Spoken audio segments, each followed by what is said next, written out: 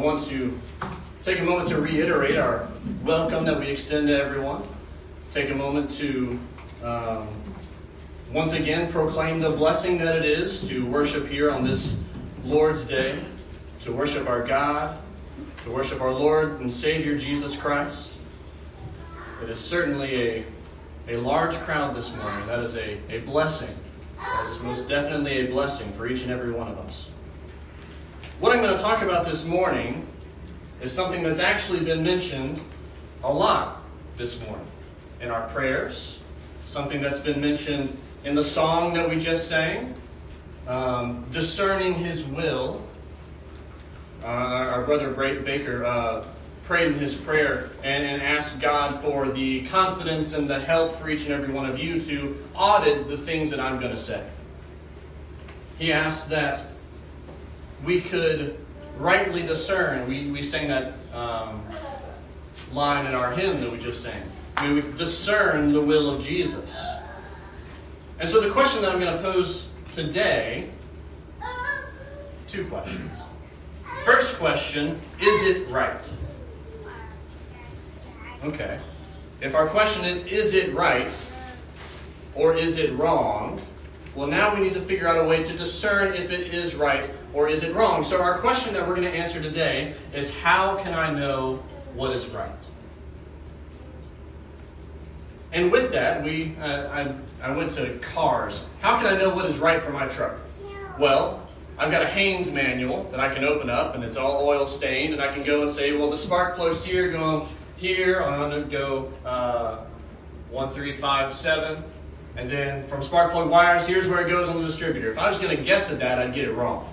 But if I can have my Haynes manual, we're going to say that that is the authority, because they've taken the truck apart and they put the truck back together. That's our authority for how I can know what is right. Any action that we do in all areas of our life, we recognize the need for authority. We recognize this in the parent-child relationship. The authority in that being the parent teaching what the child should do. We recognize this in the law of the land.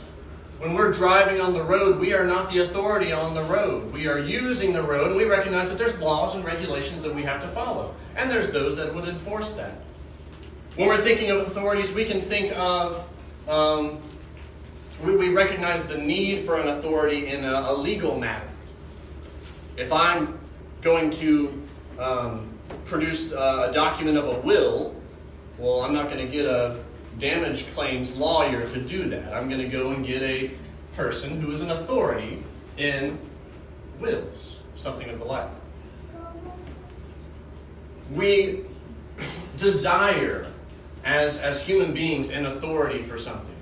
When I was doing performance and I needed to know how to do something on my instrument or in a specific piece of music, well, I wouldn't go, I was in college at this point in time, I wouldn't go to a 6th grader who just is now learning how to play their instrument. They're not the authority on that. They're still learning.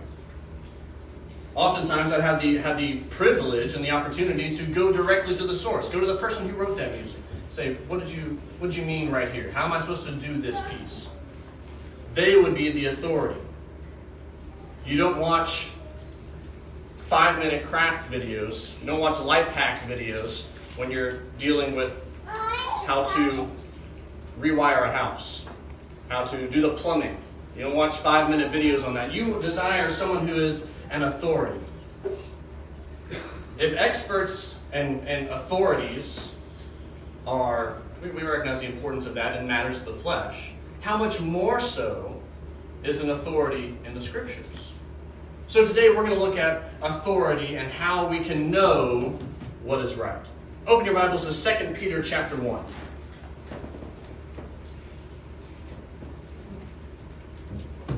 Second Peter chapter 1. What we're going to do this morning is work through how we know who is the authority. We have to establish that first. We need to know who to look for, who to look to. So we're going to establish the authority in that. And then we're going to look at ways that we can discern what they say. There's no pictures, at least not in mine. There's no pictures on what to do. There's pictures in my Haynes manual for my truck. I can see where things go. So we need to have a little bit of a structure of how to discern what is right and wrong. And we're not going to get into any kind of, I'm going to throw this word out, hermeneutics. We're not going to get into all of the ins and outs and things like that. We're going to use basic logic, basic reason that we use every day. Because that's the way that we can discern the Scriptures. 2 Peter chapter 1. 2 Peter chapter 1, and specifically starting in verse 16. Peter states, "For we do not follow cunningly devised fables when we made known to you the power and coming of our Lord Jesus Christ, but we were eyewitnesses for his majesty. For he received from God the Father honor and glory when such a voice came to him from the excellent glory, saying, 'This is my beloved Son, in whom I am well pleased.' And we heard this voice which came from heaven when we were with him on the holy mountain.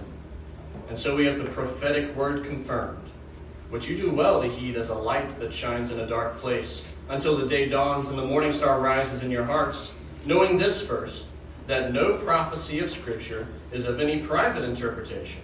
For prophecy never came by the will of man, but the holy men of God spoke as they were moved by the Holy Spirit." Prophecy, or in this case, we're going to use the word Scripture. Scripture does not come from man. Man is not the authority in this. So we can automatically rule out going to man for authorities in our spiritual life. If we want to know what it takes, if we are solution oriented, if our problem is, I need to get to heaven, how do I do that?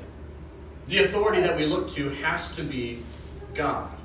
Prophecy does not come from man. Prophecy comes from God, as Peter stated here in 2 Peter chapter 1. We must look to God to determine if something is right. If that's our question, how do I know what is right? We have to look to God. And so what we're going to look at, we're going to begin to see this line of authority. We can say that God is the authority in spiritual matters. Well, why? If our question is, how do I spend eternity with God? Why don't we go back to the person who invented eternity in the first place? If I want to know what is right on my truck, I go to GM. I go to GMC. They invented my truck. If I want to know what is right for eternity, well, I go to God, because God invented eternity. God is our authority in those kind of matters. So how can I know the action or thought that I want to engage in is right or wrong? We have to figure out who is the authority. And the first thing we want to note, noting that God invented eternity, well, Christ has all authority now. Christ has all authority now. Turn with me to Ephesians chapter 1.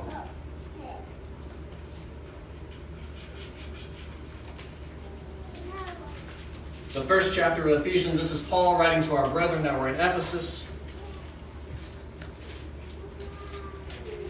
Ephesians chapter 1, we know that Christ has the words of eternal life. Christ has been given all authority. Ephesians chapter 1 and verse 22, "And he put all things under his feet, and gave him to be head over all things to the church, which is his body, the fullness of him who fills all in all." If you read the context of this verse, you can see who those he's and hims are. You read the context starting in verse 15 going back, and you can read this as, "And God put all things under Christ's feet, and gave Christ to be head over all things to the church, which is his body, the fullness of him who fills all in all." We read that every authority has been given to Christ. He put all things under his feet. He has specific authority within the church as well. So when we want to know, is this right? We go to Christ. Christ has authority in all things. I mean, Christ has authority in our homes. Christ has authority in our society. Christ has authority in the church. Christ has authority in marriage. Christ has authority in the workplace. Christ has authority in all things, according to Ephesians chapter 1 and verse 22. We recognize that not all people submit to that authority, which is so unfortunate. That's part of our job, is to teach people who has the authority in this world. And we read that God gave all authority. We can recall in, I believe it's the book of John, either 5, 6, or 7. Jesus is talking to disciples at the time, and many were leaving him. And he says to his apostles, the 12, he says, "Do you want to go also? Do you want to leave?" And I believe it was Peter answered and says, "Where are we going to go? To whom will we go? To what authority will we go to now? You have the words of eternal life." Christ is now the one that tells us the mind of God. Christ is the one who tells us what God wants from us. Turn with me to Hebrews chapter 1. Hebrews chapter 1. And the book of Hebrews starts off this way, talking about the authority that Christ has. The first verse of Hebrews begins reading, "God, who at various times and in various ways spoke in time past to the fathers by the prophets. He has in these last days spoken to us by his Son, whom he has appointed heir of all things. Through him also he made the worlds, who being the brightness of his glory and the express image of his person, upholding all things by the word of his power, when he had himself purged our sins, sat down at the right hand of the Majesty on high, having become so much better than the angels, as he has by inheritance obtained a more excellent name than they." If we want to know what God wants, we have to look to Jesus. We're not looking towards Moses. We're not looking towards Abraham. We're not looking towards David, Solomon, any of the judges, any of the prophets. We look towards Jesus. So if we want to know the words of Jesus, because contrary to what people will tell you, Jesus is not appearing today to people. The words of Jesus, in literal words, are not coming to people today. If you want to know the words of Jesus, well, you have to go to the New Testament. So we're following this line. So far we know that God has all authority. If we want to answer the questions of eternity, we go to God. Well, God has given that authority to Christ. Christ has given that to someone else. Let's read this. Turn with me to John, the 14th chapter. John, the 14th chapter, specifically verse 25, 26. This is Jesus who has this authority, who has these answers, states, "These things I have spoken to you," and we can read that he is talking to his apostles. He's not talking to all of his disciples at this time. He is talking to his apostles, the 12. He says, "These things I have spoken to you while being present with you. But the Helper, the Holy Spirit, whom the Father will send in my name, will teach you all things and bring to your remembrance all things that I said to you." John 16, just a couple chapters over, states something similar, starting in verse 13. Well, let's go back to verse 12. Jesus says, once again to his apostles, the 12, "I still have many things to say to you, but you cannot bear them now. However, when he, the Spirit of truth, has come, he will guide you into all truth. For he will not speak on his own authority, but whatever he hears, he will speak, and he will tell you things to come. He will glorify me, for he will take of what is mine and declare it to you. All things that the Father has are mine. Therefore I said that he will take of mine and declare it to you." Jesus, the holder of this authority that we're looking for, being the authority in spiritual matters, Jesus is giving a messenger now to his 12. He's giving a messenger to carry on those words, because Jesus is not talking to us today, literally. If we want to know what God wants from us, we listen to Christ. But if we want to know what Christ wants from us, we listen to his apostles via the Holy Spirit. Do you see that chain of command? It starts with God as the ultimate authority. Then God gave that authority to Christ. Christ said, "I give to you more words via the Holy Spirit." And he said that to his apostles. Well, how do we know what they said?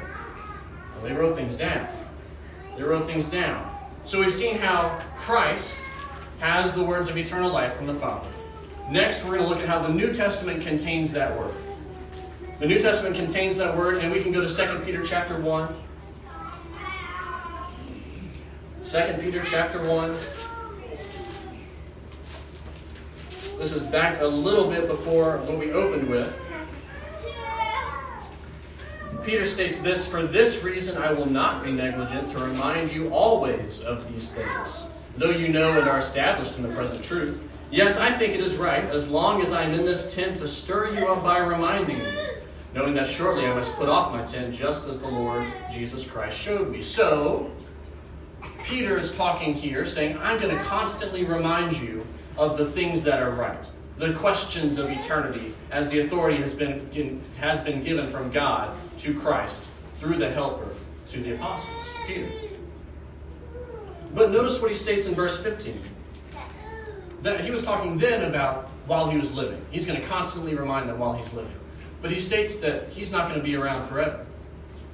"Moreover, I will be careful to ensure that you always have a reminder of these things after my decease." How is that going to happen? Reason in your head, logically, how is that going to happen? How is Peter going to make certain that they can have a reminder? Well, he writes it down. I'm very bad at remembering things, and if I don't write it down, I'm not, well, even if I do write it down, sometimes I'm not going to remember it. But writing things down helps you remember. You can see the same thing in 2 Peter 3. 2 Peter 3 and verse 14. "Therefore, beloved, looking forward to these things, being diligent to be found by him in peace, without spot and blameless, and consider that the long-suffering of our Lord is salvation, as also our beloved brother Paul, according to the wisdom given to him, has written to you, as also in all his epistles, speaking in them of these things, in which some things are hard to understand, which untaught and unstable people twist to their own destruction, as they do also the rest of the Scriptures." So we see that Peter wrote down those words of eternal life. Peter then states that Paul wrote down these words of eternal life. And notice there's an interesting point here, specifically about the Scriptures. In these times, when they thought of Scriptures, they would think of what they would call the Torah, the Pentateuch, the Psalms. They would think of what we call the Old Testament. Those are the Scriptures. Those are the Scriptures.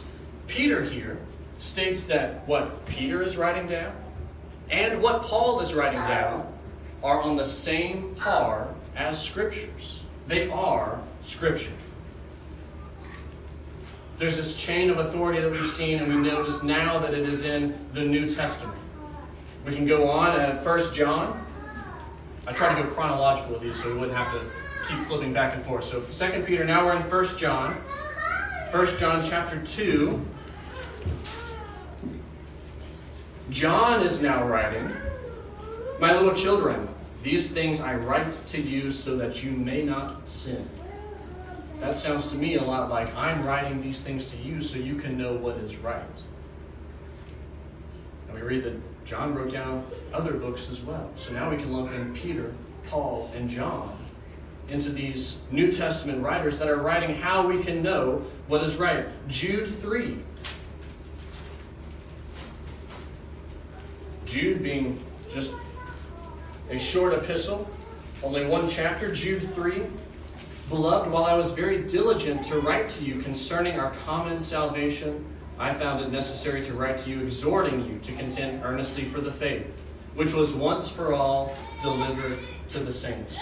Jude there writing the similar thing. I'm writing to you so that this can be on record, so that you can know what the Holy Spirit is saying through us. The Holy Spirit is helping these inspired men talk about things that are from Christ. And Christ is saying the things that are from God. And you can go back to 2 Peter where we first started. 2 Peter chapter 1 and verse 16. "We do not follow cunningly devised fables when we made known to you the power and coming of the Lord Jesus Christ, but we were eyewitnesses of his majesty." These are not their own ideas. When Peter's writing this, he's not saying that he is saying we are not following fables. We're not following things made up. We're not following children's stories. We're not following wives' tales. We are following things we have seen. And we are writing down things we have seen. So when we look for the authority in what we do, the authority is in the New Testament. And we can see that from God to Christ to the apostles through the Holy Spirit. So some of you might be thinking, yeah, Jonathan, we know that. We know that the New Testament is where we need to be. Our next thing that we're going to look at, we're going to talk about how to not establish the authority, because we've done that. We've established that the New Testament is the authority. We've linked it back to God. But there are some methods that we can read the New Testament with that can help us better discern. There's 190,000 a little less than words in the New Testament. And you can see based on denominations today that not everyone agrees on what those words say, even though they would say the New Testament is their authority. So how can we reason through what the apostles have left for us? Through the Holy Spirit via Christ. I'm gonna take the position that anyone reading or hearing the Word of God can rightly divide. I think that there are ways that we can do. We're going to go over three common ones today: the command, the proved example, necessary inference. Those are words that we have put onto this. This is regular human reasoning, regular human logic. This is not something that you have to go to what they call seminary for. You don't have to go to theological Bible school to know how to divide the Word of God. Think about the people for the past 2,000 years that have divided the Word of God and done it correctly. They were fishermen. They were shipwrights. They were prisoners. They were military. They were all kinds of different walks of life. Some of them learned, some of them unlearned. Remember whenever the apostles were giving these words of life, people looked at them and said, "You don't look like you should be saying these things. You're fishermen." This is not something that is a special kind of Bible reasoning. This is everyday logic. And so we're going to use the same methods that we use in any other field. And I'm gonna hone in on parent-child relationship. All of us can relate to that. Parent-child relationship. How do you know, or how did you know, what your parents wanted you to do? Well, they commanded things, right? I'm going to use me driving. I thought about my truck, so I thought about me driving. So, commands. There are commands in the New Testament that we must follow. The parent-child relationship, we know the parent has the authority. How do we know what's right, though? Oftentimes, they will state what is right. So, in me growing up, our neighborhood was off of a 4-lane divided highway.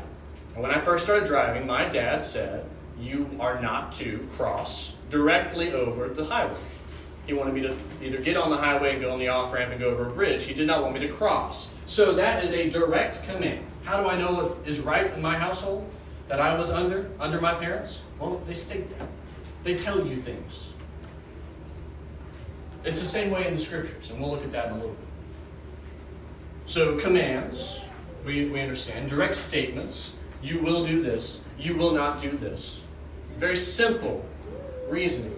Very simple logic. It's the same in the Bible. Approved example. And I include the word approved for a reason. We'll get to this in a minute. But examples. We'll stick with examples. When I was taught how to drive, I drive a manual. So whenever I was watching my dad, he would come up to a red light. Sometimes he would hold his foot down on the clutch and keep it in gear. Well, sometimes he'd put it in neutral. It was never stated, "You will do this, you will not do this." But by his example, I know that that's okay for me to do. It's okay for me to keep the clutch in, or it's okay for me to put it in neutral. It didn't matter. It was of no consequence. That's part of the example. Now, approved example. The reason I state approved is because we've looked at commands already. My command was don't cross the highway. My dad crossed the highway. He had that authority to do that.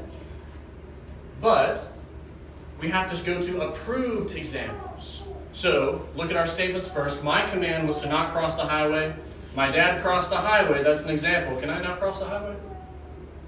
No, because I've been given a command to not. And you can think, well, that makes sense, but how does that go to the Bible?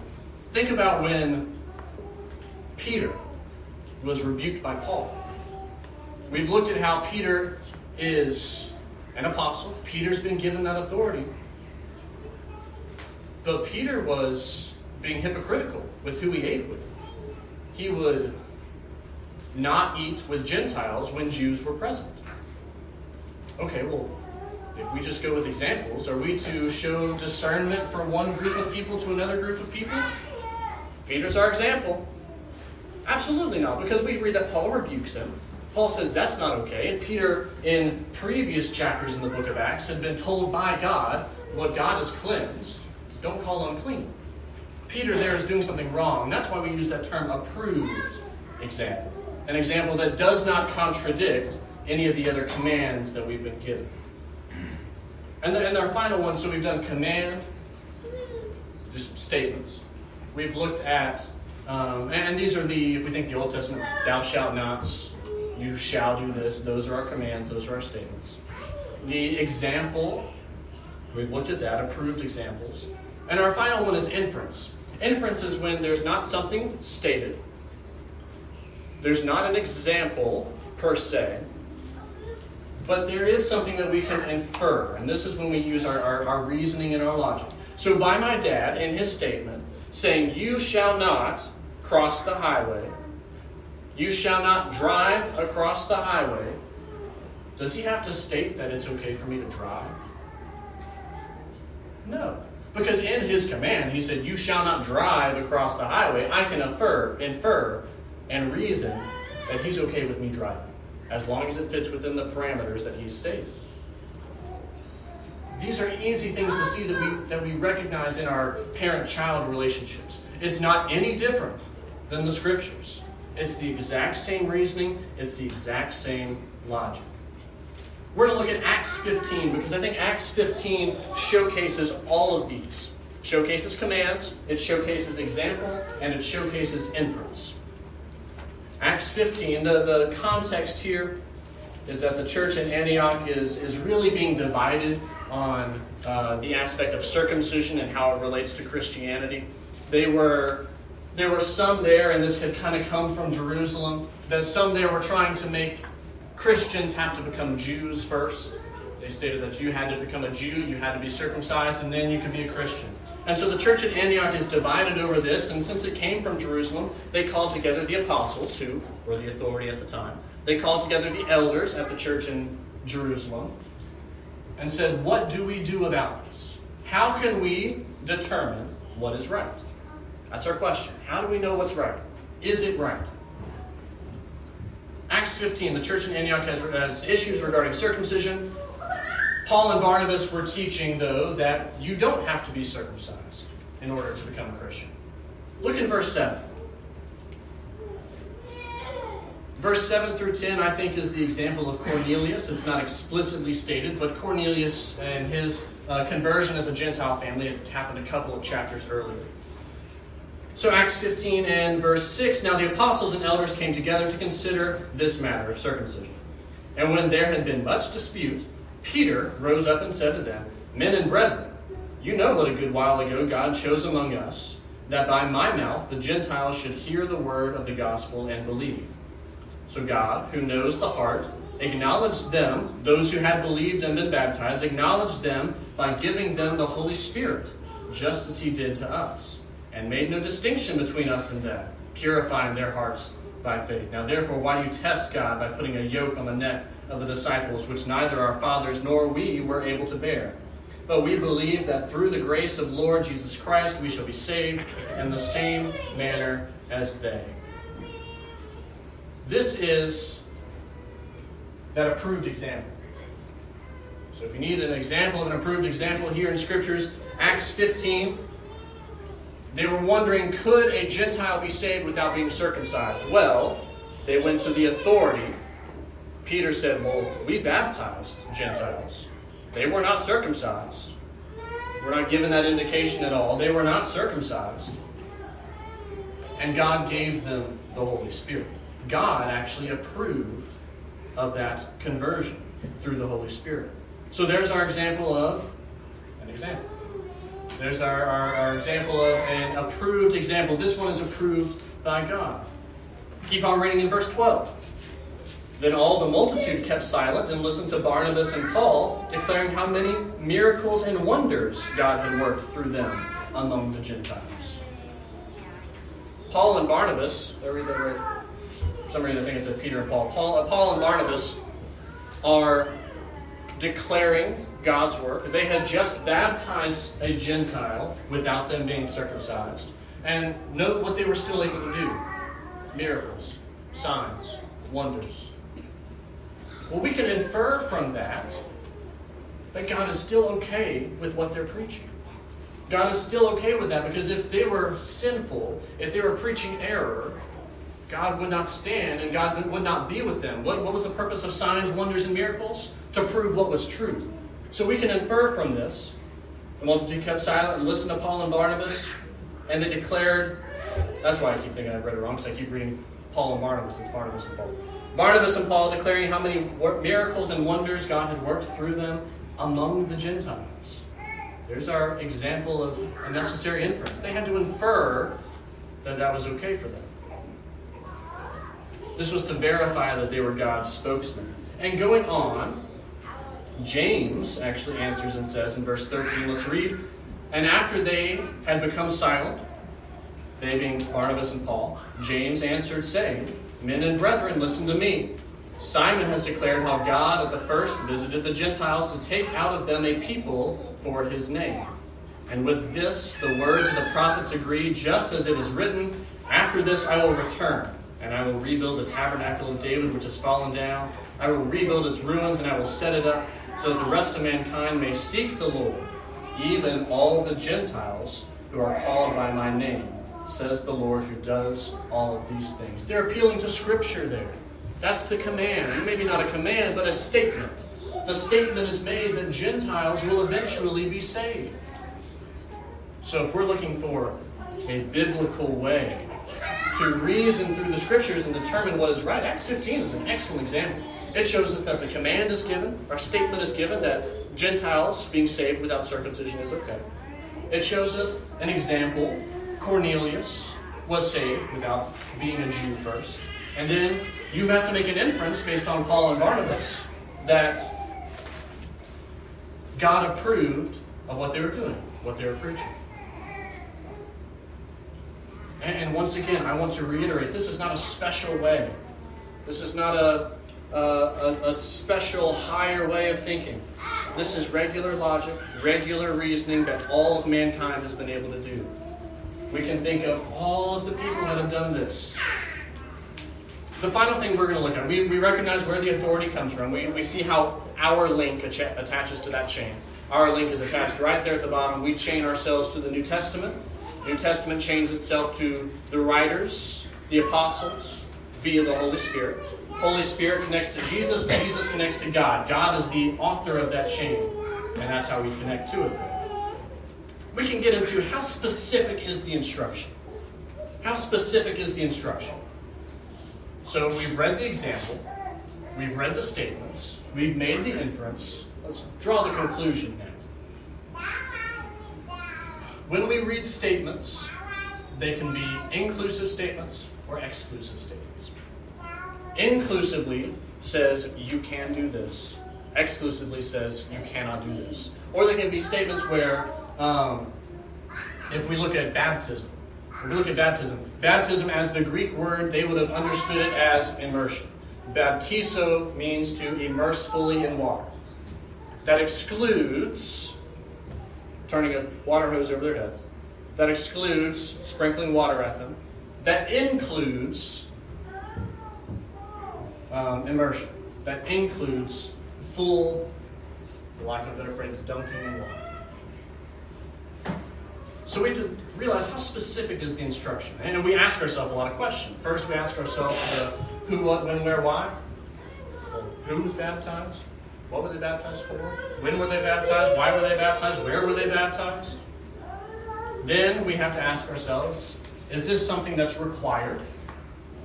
And if every instance that we read of it, this thing happens in the New Testament, that's our authority, everything happens in the New Testament that way? safe to say it's required. Is it allowed? Some things are allowed without being stated. Is it excluded? And we're going to look at this point about the inclusive, exclusive, the who, what, when, where, why, with Matthew chapter 28. Matthew chapter 28, the end of Jesus' ministry on the earth has come. He has been crucified, and he has been resurrected, and he gives a command to his apostles. He gives a command to the 11. This is Matthew chapter 28, and we're going to read what we might commonly call the Great Commission, is what we might know it as. We're going to read this starting in verse, begin in verse 16.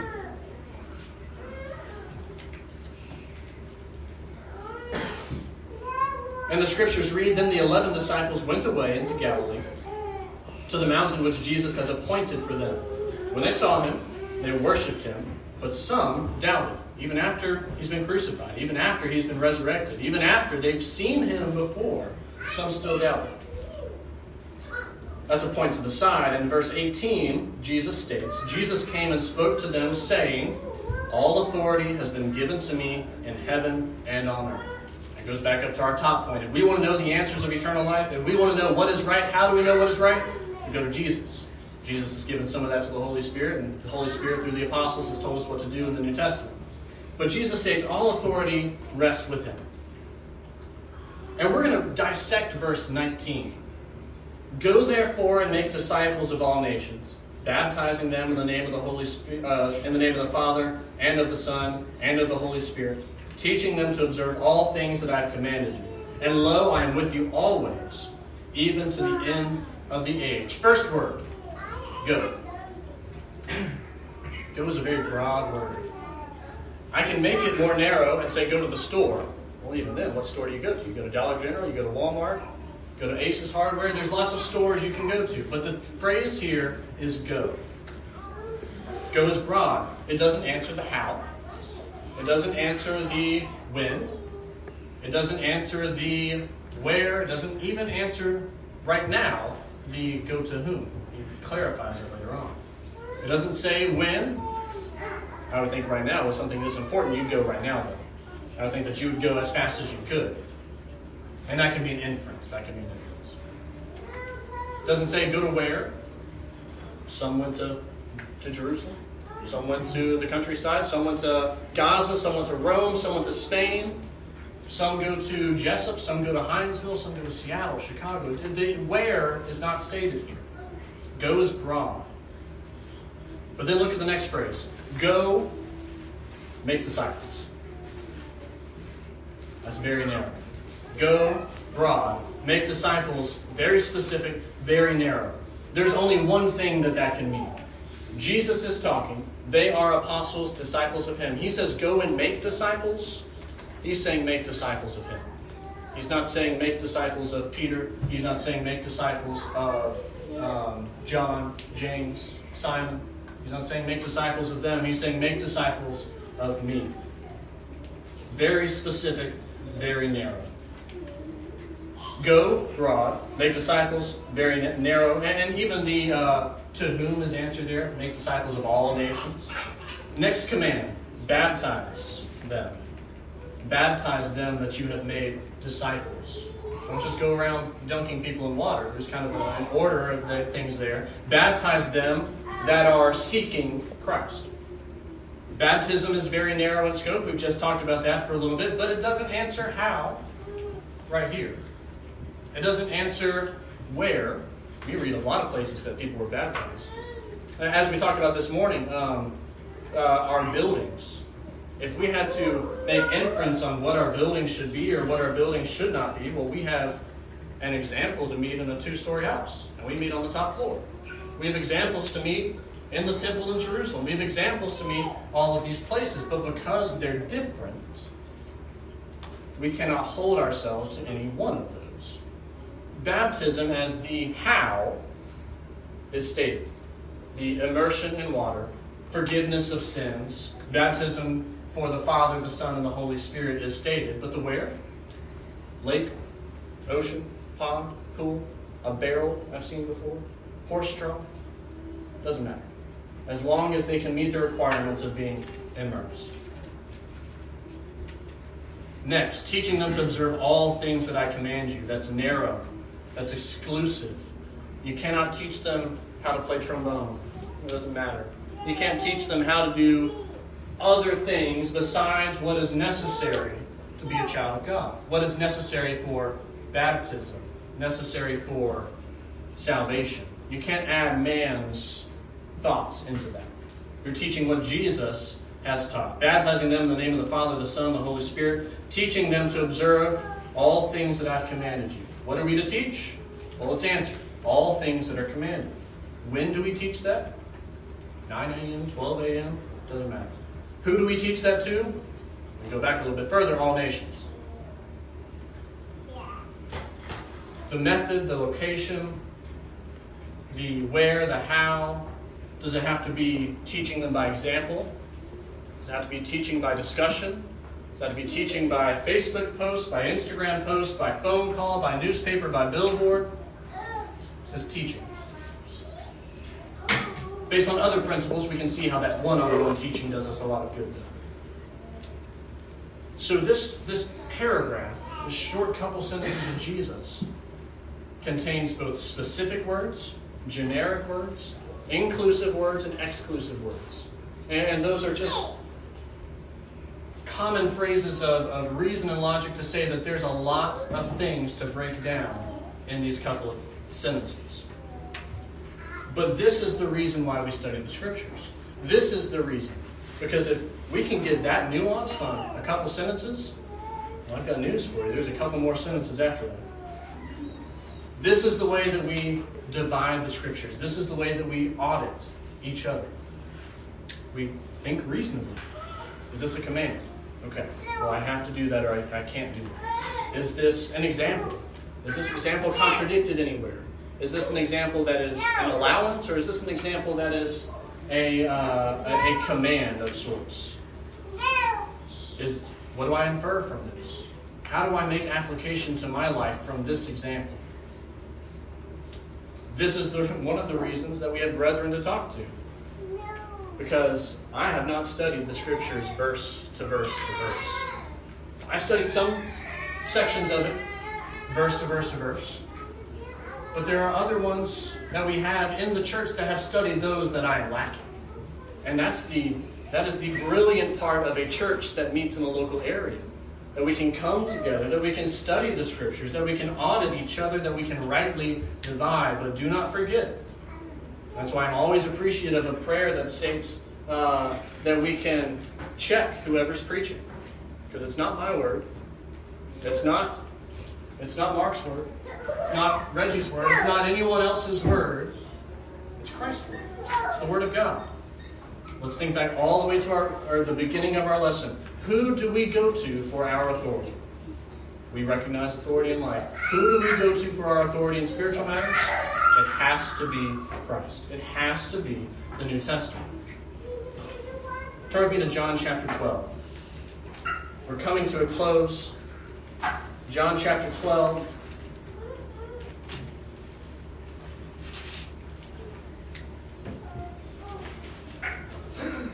In verse 44, Jesus cried out and said, "He who believes in me, believes not in me, but in him who sent me." Once again, that chain of authority. "And he who sees me, sees him who sent me. I have come as a light into the world, that whoever believes in me should not abide in darkness. And if anyone hears my words and does not believe, I do not judge him. For I did not come to judge the world, but to save the world. He who rejects me and does not receive my words has that which judges him. The word that I have spoken will judge him in the last day. For I have not spoken on my own authority, but the Father who sent me gave me a command, what I should say and what I should speak. And I know that his command is everlasting life. Therefore, whatever I speak, just as the Father has told me, so I speak." Jesus recognized where his authority came from. And Jesus states that if you are searching for eternal life, you come to me. But Jesus is not speaking just for Jesus' sake. Jesus is speaking on behalf of God the Father, the inventor of eternity, the inventor of salvation. And if we follow his commands, we follow his commands for everlasting life. Final verse we're going to look at this morning is Acts chapter 20. Acts chapter 20 and verse 32.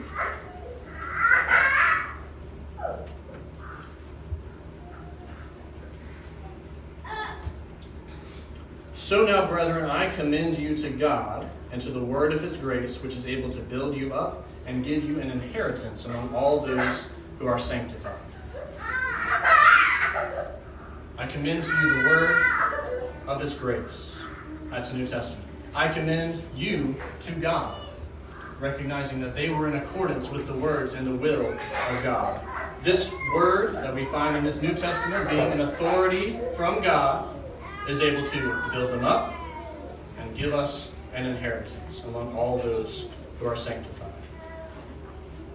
This morning we've looked at where our authority comes from. We've looked at Christ having all authority in all things.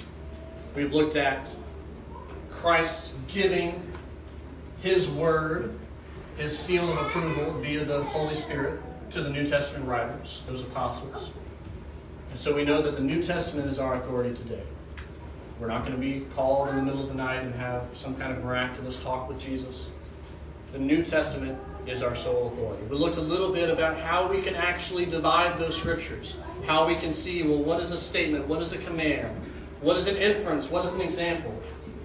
We saw how these things are not Bible school. You don't have to go to college to do any of these things. We looked at very basic ways in the parent-child relationship that you can see this.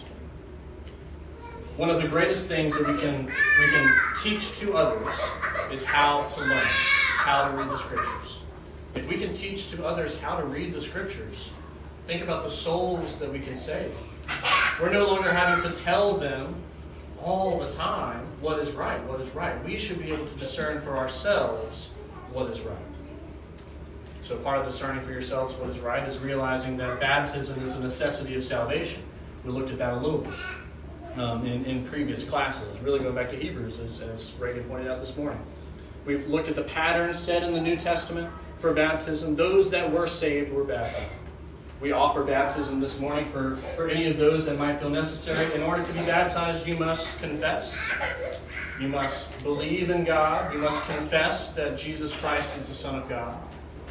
You have heard the word. You have repented of your sins. And the next step is to be baptized in the name of the Father, the Son, and the Holy Spirit. And it doesn't go on, and it doesn't stop there. Then you go on and live a life discerning the Scriptures. So hopefully this lesson has been commendable to you. Hopefully this lesson has been one that you can implement in your studies and as you study with others as well. If there's anything we can do for anyone this morning, I bid you come forward while we stand and while we sing for your encouragement.